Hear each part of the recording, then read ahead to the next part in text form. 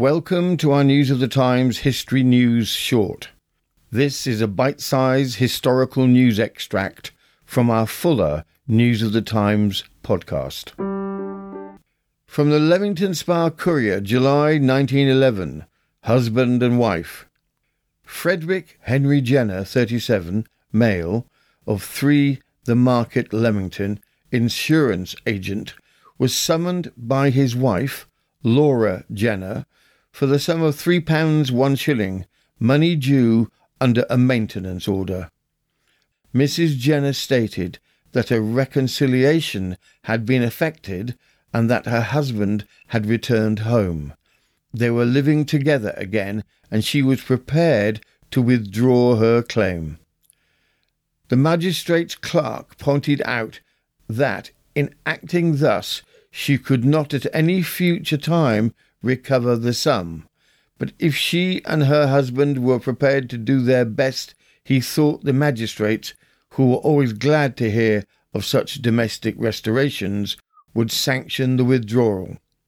This the bench did, the original order being destroyed.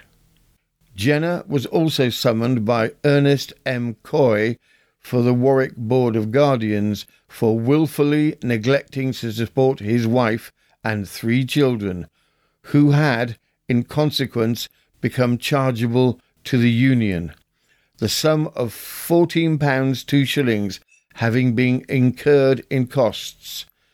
Defendant pleaded guilty.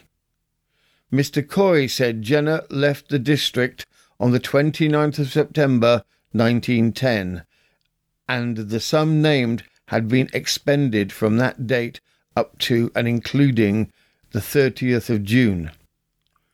Defendant said that when, on the first named date, their domestic troubles came before the court, he was obliged, owing to the publicity given them, to throw up his employment as an insurance agent, because everybody knew him and it was useless to continue his calls. He had to leave town. After he had been away 8 weeks, the insurance company re-engaged him and gave him a new book in another district. At the same time, they brought forward a debt of £6 8, and that he had to pay it back. He had now partly done so, and also to find fresh guarantees. He was therefore unable to pay the Guardians.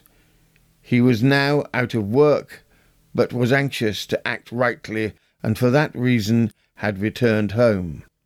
The bench said that in the circumstances they would dismiss the charge of wilful neglect. The Guardian's claim would still stand good, but they were agreeable to postpone its consideration until September 4th next, when the same magistrate would sit again. You have been listening to News of the Times, and I am Robin Coles.